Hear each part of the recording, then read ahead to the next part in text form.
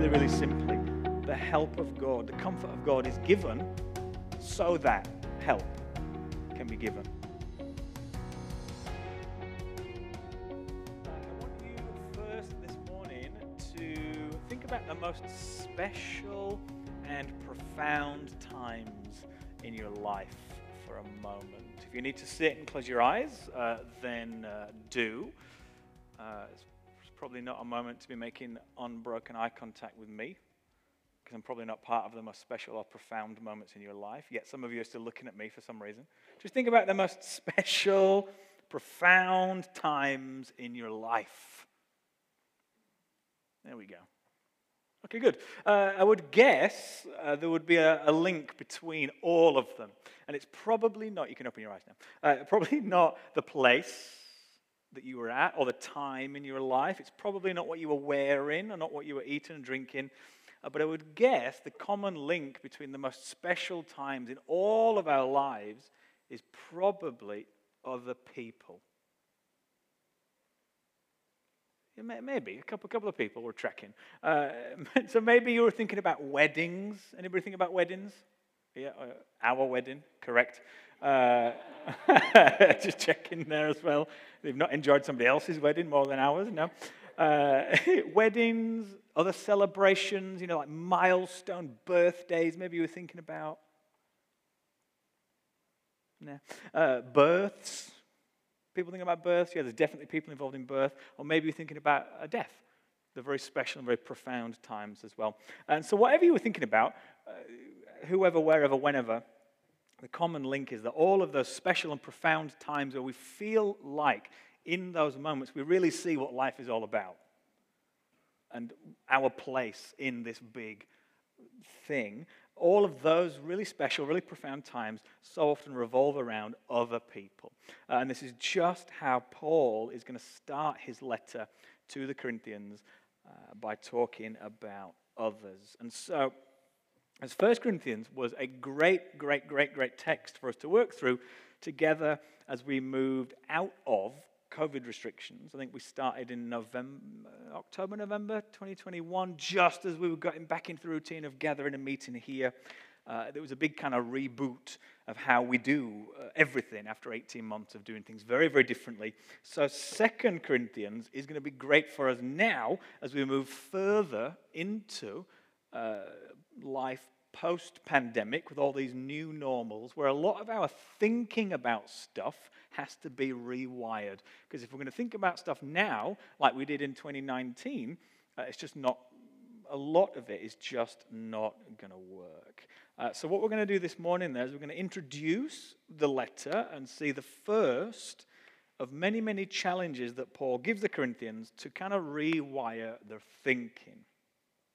In 2 Corinthians chapter 1, verses 1 to 5, as Diane just read for us. So we're going to begin together. We're going to read again verses 1 and 2. So if you've not done so already, I'd love you to join me in 2 Corinthians in your Bibles. I'm going to read verses 1 and 2 again of chapter 1. This is from Paul, an apostle of Christ Jesus, by the will of God, and Timothy, our brother, to the church of God that is in Corinth, with all the saints who are in all Achaia. Grace and peace to you from God our Father and the Lord Jesus Christ. So there are clues in this letter that it's probably not the second letter that he ever wrote to them. Some people would say it's the third letter. Others would even say it's possibly the fourth letter that he wrote to this church community. But what we do know is it's the second surviving letter, canonized as scripture, included in our Bibles. And this community, if you weren't with us last year as we did 1 Corinthians, Paul started this church a little while back. You can read about that in Acts chapter 18. And it started this community, and as he did, kind of installed some leaders and moved on. And then he'd heard that things were not going particularly well, and he wrote them a letter to try and correct their issues, kind of reboot what they were doing as a community. And that's the letter that we would refer to as 1 Corinthians. And it seems that lots of people in that community rejected his letter. Again, if you were with us the last 18 months or so, it's quite a strong, straight letter It calls out stuff that they shouldn't be doing very, very clearly. So it seems that lots of people in this church rejected it, and so he visits in person, and he refers to that as his painful visit. And then it looks like he wrote them another letter to follow up on the painful visit. And then things were finally on the way up, and then he wrote what we call 2 Corinthians. And it's his most open letter to them. It's a very personal letter. It's very honest. And it looks like finally things are on the up. And he introduces himself in this letter, as we read, as an apostle of Christ. And maybe you think this is kind of strange, like, Paul, you know these people really well. These people know you. You don't really need to introduce yourself every time you write them a letter. But let's not forget that many people rejected his letter because they rejected his authority. Like Paul, you are... They've made up their minds fairly early in meeting him that you are not going to be the guy here, Paul. You've got no authority to tell me what to do or what not to do. And so it's good. It's good that he reminds them, I'm here on behalf of Jesus. I'm an apostle of Christ Jesus. It's not a bad thing at all that he reminds them. And he goes on to say he's an apostle by the will of God. So again, to kind of push back on that idea that, no, Paul, you've just decided that you're going to be the guy. You can't just come and tell us what to do. He's saying, no. This all happened, Paul in this position, by the will of God. And we read that he's joined in writing this letter to the church and all the believers in the kind of wider regions. It was a very standard practice to read the letter in church and then take it down the road, read it in another group. And he's joined in writing this by Timothy. And he begins with a very typical, very Paul opening. He wishes them grace and peace from God our Father and the Lord Jesus Christ. And it seems that for Paul, consistency was really important. When he was teaching, when he was preaching, when he was writing his letters regularly. I'm pretty sure it's every letter that he wrote that's conclusively attached to Paul opens with grace and peace. And really, there's nothing better to be met with than the grace and the peace of God and the Lord Jesus. So far, it's all very regular. It's all very normal. It's all very Paul. It's very God-honoring straight away. It's very people-loving straight away. And so his introduction is very, very regular, very, very normal. And then he jumps right in and begins talking about other people straight away, about comfort. And he's going to give the Corinthians, and then us, by extension, a who, a what, and a why of Christian comfort. So we're going to read again verses 3 to 5. Paul said, "Blessed is the God and Father of our Lord Jesus Christ, the Father of mercies and God of all comfort, who comforts us in all our troubles, so that we may be able to comfort those experiencing any trouble with the comfort with which we ourselves are comforted by God. For just as the sufferings of Christ overflow toward us, so also our comfort through Christ overflows to you." So he offers praise to God, who he says is a comforter. So he describes him as the God of all comfort there.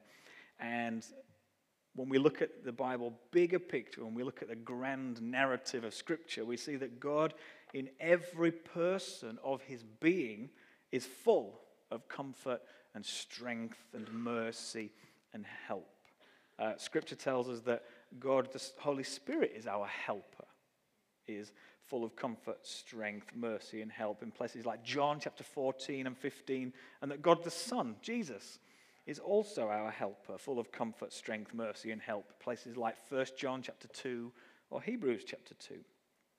And so in every person of his being, God is full of comfort, strength, and mercy, and help. That is just who he is, the God of all comfort. And Paul doesn't leave it there. He doesn't just describe God and then move on. Because to describe somebody, to tell somebody is the God of all comfort, a comforter, kind of implies and suggests that somebody is on the receiving end of the help, of the comfort. And Paul writes that about the Father of mercies, the God of all comfort, who comforts us in all our troubles. So God in his very nature, his very being is full of comfort and help and strength. And where is this directed? It's to you, to the Corinthians, to me, to us.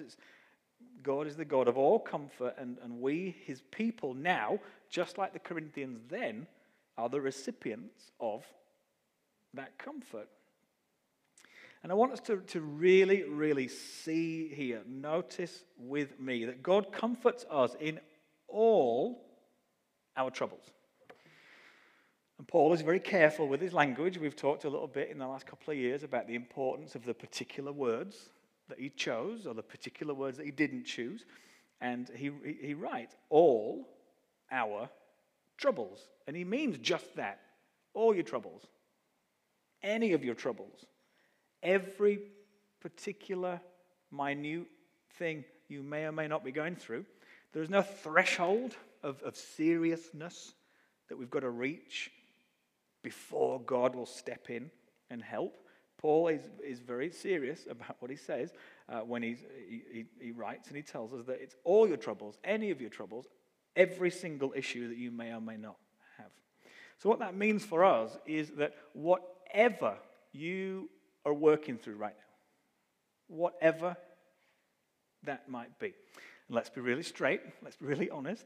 There will be at least, in the room right now, at least the same number of problems as there are people. Yeah? Some people are nodding because you've got problems. Probably double. Everybody's kind of got one or two things going on at any given time, usually.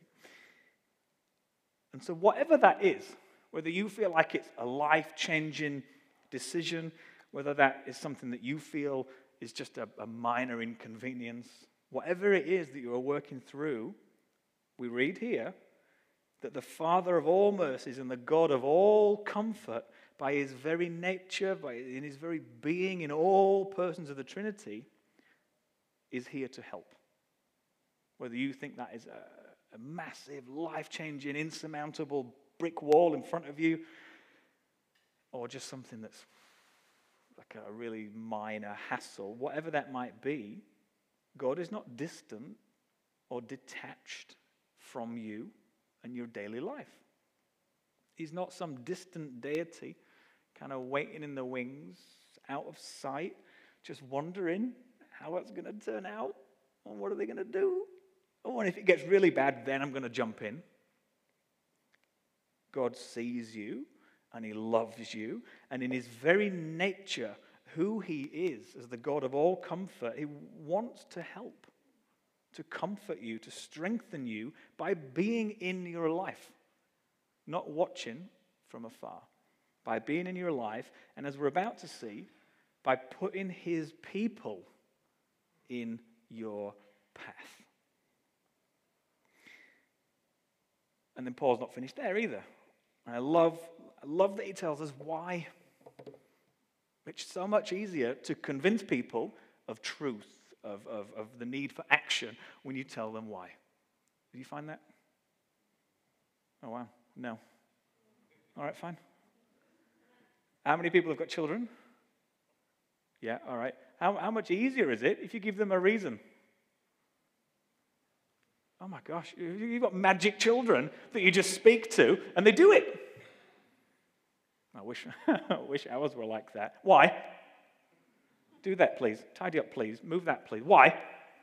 It's so much easier if we justify it. It's a new year. Participation is encouraged. It's all right to verbalize and vocalize some stuff. It's easier when we're given a justification, isn't it? Oh, perfect. Good. Why? Why does God want to help you? Why does he want to comfort you? And without the why, I'm sure we could break down into some study groups and some focus groups, and we could come up with loads of reasons why we think God wants to help us. And I'm sure some of them would be really, really good. And I'm also sure that some of them would be really, really wrong. But thankfully, we're not left to wonder rather than leave the Corinthians wondering. Paul keeps it really simple. He's very straightforward and says that God wants to comfort you.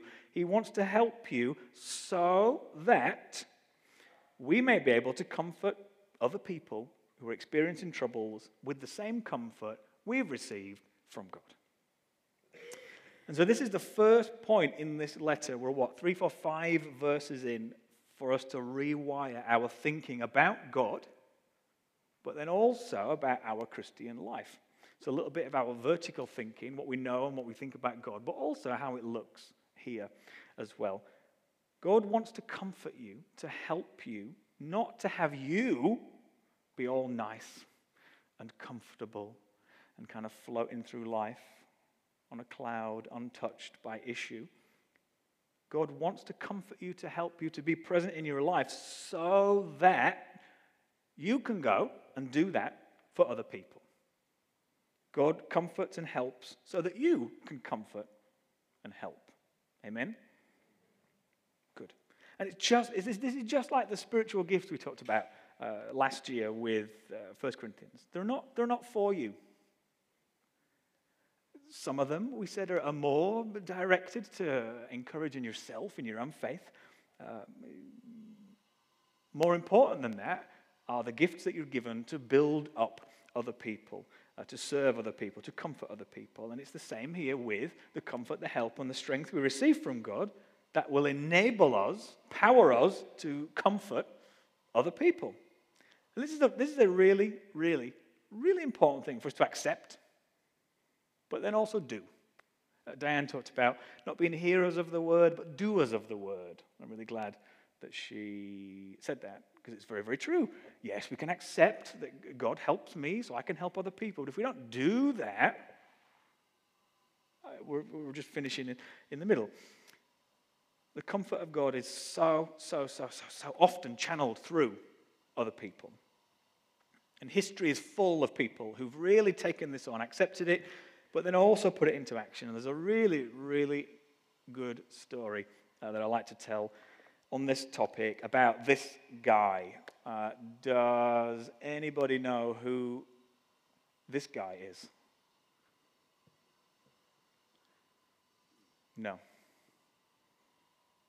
That's all right. This is a man called William Booth, who, along with his wife, I think her name was Amy?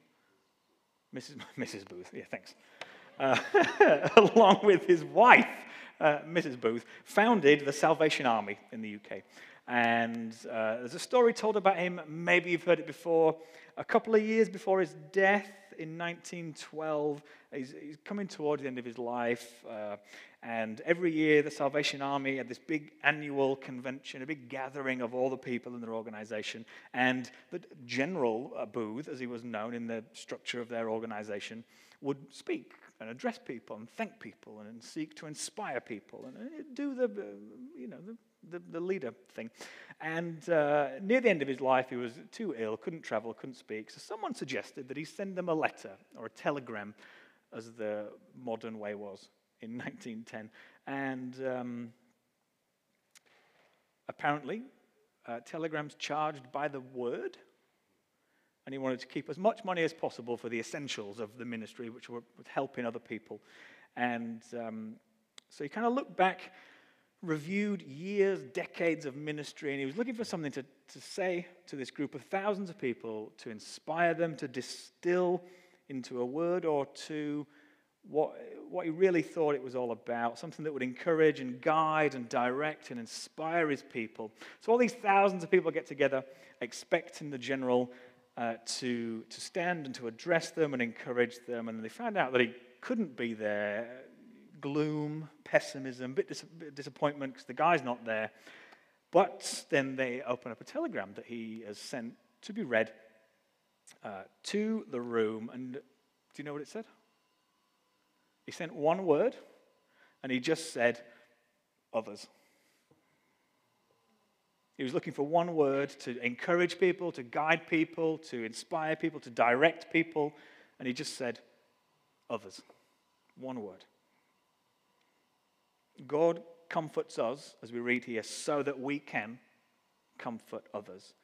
God helps us so we can help other people. And really, really simply, the help of God, the comfort of God is given so that help can be given. And it turns into this beautiful, never-ending cycle. The help is given so that help can be given. And it just goes around and around and around and around. Because as believers in the risen Lord Jesus, we're supposed to be funnels of help, a conduit of comfort, not some sponge that soaks it all up, keeps it all in, and maybe now and again drips a little bit of stuff out. But help is given to us from God so that help is given to other people. And if you're on the other side of this, you feel like you need help. You wish that someone would come along and comfort you with the comfort they've received from God. Why isn't anybody comforting me? It's scripturally true. I need help. There's a bunch of people here. Why has nobody given me any help? Often, we never receive the help that God, in his very being, wants to give you through another person because of pride. Pride keeps us from revealing our needs to other people, does it not? It does. We don't like to admit that because then we're saying that we're too proud to ask for help. And so because we never share with somebody the struggles that we're going through or the needs that we have for fear of looking like a loser, asking for help, we never receive the very real and very ready help that God wants to give you because we're not open enough and honest enough to share with other people. Now, don't get me wrong. We're not going to turn Friday morning into everybody comes up and says what they're struggling with. That's just not what our main gathering is all about. But we never receive the comfort God wants to give us because we never share problems and struggles with other people. So please, please, please, please, please, please, don't let pride get in the way of God comforting you because you won't be open and honest with other people. I saw this in 2022 more than any other year of my life. Certainly more than any other year of pastoring the church or living here in general. And last year there was definitely one, possibly two, maybe like 1.5 times in a whole year where somebody came totally out of the blue, unexpected, as if sent by God, like an Old Testament prophet. Look, thus says the Lord. Let me tell you some stuff right now that God told me to tell you. And they spoke truth into a situation that I was really struggling with without even knowing what that was. It's so good. It's so amazing. That's once in 365 days that happens. But the other 99% of times that I received comfort from God last year, where I saw God really, really working last year, was when I sought out other people in honesty and being very open. Look, this is what's happening. This is really difficult. This is what I need. This is what I'm struggling with. Being honest and open. And then, wow, God, through that person, the scripture comes to life. And like this person is just there. And the comfort that they've received from God in a situation in their life before that I had no idea about, but they then become the perfect person to help, to comfort, to strengthen.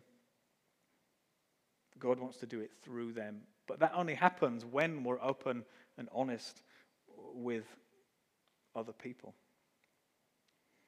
So those special and those profound times in our lives that we talked about earlier, the weddings, the celebrations, the births, the deaths, they so often revolve around other people because other people are so important in our lives.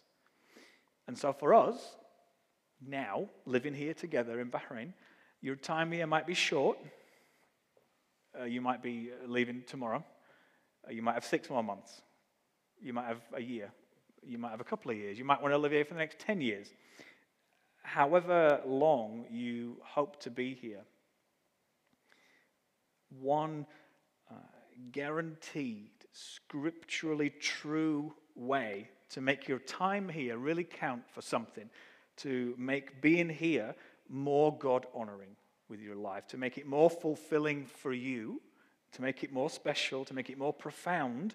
One guaranteed, scripturally true way to do that is to focus on others. And as you focus on other people, others will look after you. You don't need to feel like, well, I need to look after number one first. If we're focusing on one another, somebody else will be looking after you as well. It's a nice idea, isn't it? It's a nice big picture idea. Go and focus on other people.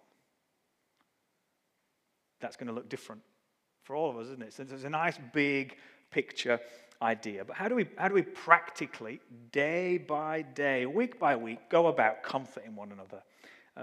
Our comfort through Christ overflows to you. How do we overflow into one another's lives? It sounds it's a nice big picture idea. So let me give you something really simple and very, very easy to remember how we do this. First, we've got to be present in one another's lives. We've got to pay attention to one another, and we've just got to be praying for one another. First, we've got to be here together. We've got to be around one another to be the hands and feet of our Lord Jesus in one another's lives. I think, again, post-pandemic, some people are a lot more comfortable not being here, let's say. Far more comfortable staying at home, maybe watching the live stream, maybe not, maybe just taking a week. Very comfortable not being present in one another's lives, at the gathering on a Friday, during the week with anybody else. And that might be fine for you. You can still take in what the church is offering if you don't come on a Friday. But in terms of our focus being on other people, it's not fine, is it? If we come and we gather and we worship and then we focus on other people, if you're not here, that's not going to happen. Because what if that week someone was going to seek you out? What if in conversation God was going to use you to comfort one of his people and you think, nah, I'll watch online, maybe. Maybe I'll just put the podcast on in the car, listen to it 10 minutes a day over the week. When we come, we gather, we do things together during the week. It's the focus, the reason for coming, we worship, yes, and it's for other people. So we've got to be present to comfort one another. And we're not going to neglect our gatherings, as we read in Hebrews. We've got to be present to comfort one another. And when we are together, we've got to pay attention.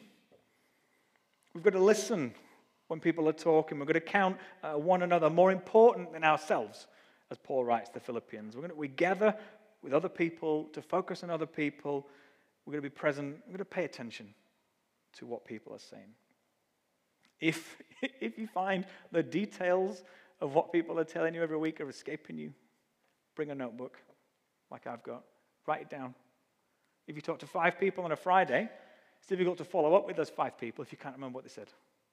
You're not paying attention. So we've got to be here. We've got to pay attention to what one another's saying. And then, as you're chatting after the service, then to comfort one another. Pray for one another. Make it your mission not to leave on a Friday without praying for someone. It's so simple. You're chatting after the service, what you're doing for lunch, where you're going, how's your week, blah, blah, blah, blah, blah. Hey, let me pray for you before we go. How can I pray for you now? What's going on? What do you need help with? What can I pray for? How can I pray for you? It's such a simple thing to say.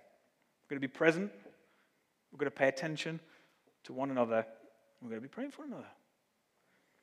And so, as we move into a new year together, whether it be for the next 24 hours, whether it's for the next 6 months, maybe it's for the next year, 2 or 10, I'm going to ask you now, honestly, to join me in making this commitment to be present, to pay attention, and to be praying for one another, to take on, as Paul writes again to the Philippians, the attitude that Jesus had, who, though he existed in the form of God in heaven, didn't count that as something to be grasped and kept to himself at all costs, but traded that for the frailty of the human flesh that we have, being so focused on other people, as Paul writes, that he humbled himself by becoming obedient to the point of death, even death on a cross. And that death on a cross was for others. So I'm going to ask you to join me in making that commitment today, to be present, to pay attention, and to pray. And I promise you, this will revolutionize Fridays for you. It will change how you feel about Fridays, and it will change how other people feel about Fridays. If they know they're going to come to church and they're 100% guaranteed to have attention paid to them, to be noticed, to be welcomed, to be loved, and to be prayed for. It will absolutely change all of our experiences on a Friday. So if we commit to treating one another as more important than ourselves, to being concerned not only about our own interests, but about the interests of others as well, to comfort in others with the comfort we receive, to help because we're helped, to forgive because we're forgiven. If we come, we gather, we pay attention, and we pray for others, it will completely change Fridays for all of us. And so if you're going to make that commitment with me, if you're going to be present, pay attention, if you're going to pray for other people each and every Friday, please come see me afterwards. Let's pray about it together before we love and leave. But for now, let's stand. Let's lift a holy hand in prayer, as Paul writes to Timothy, and let's pray.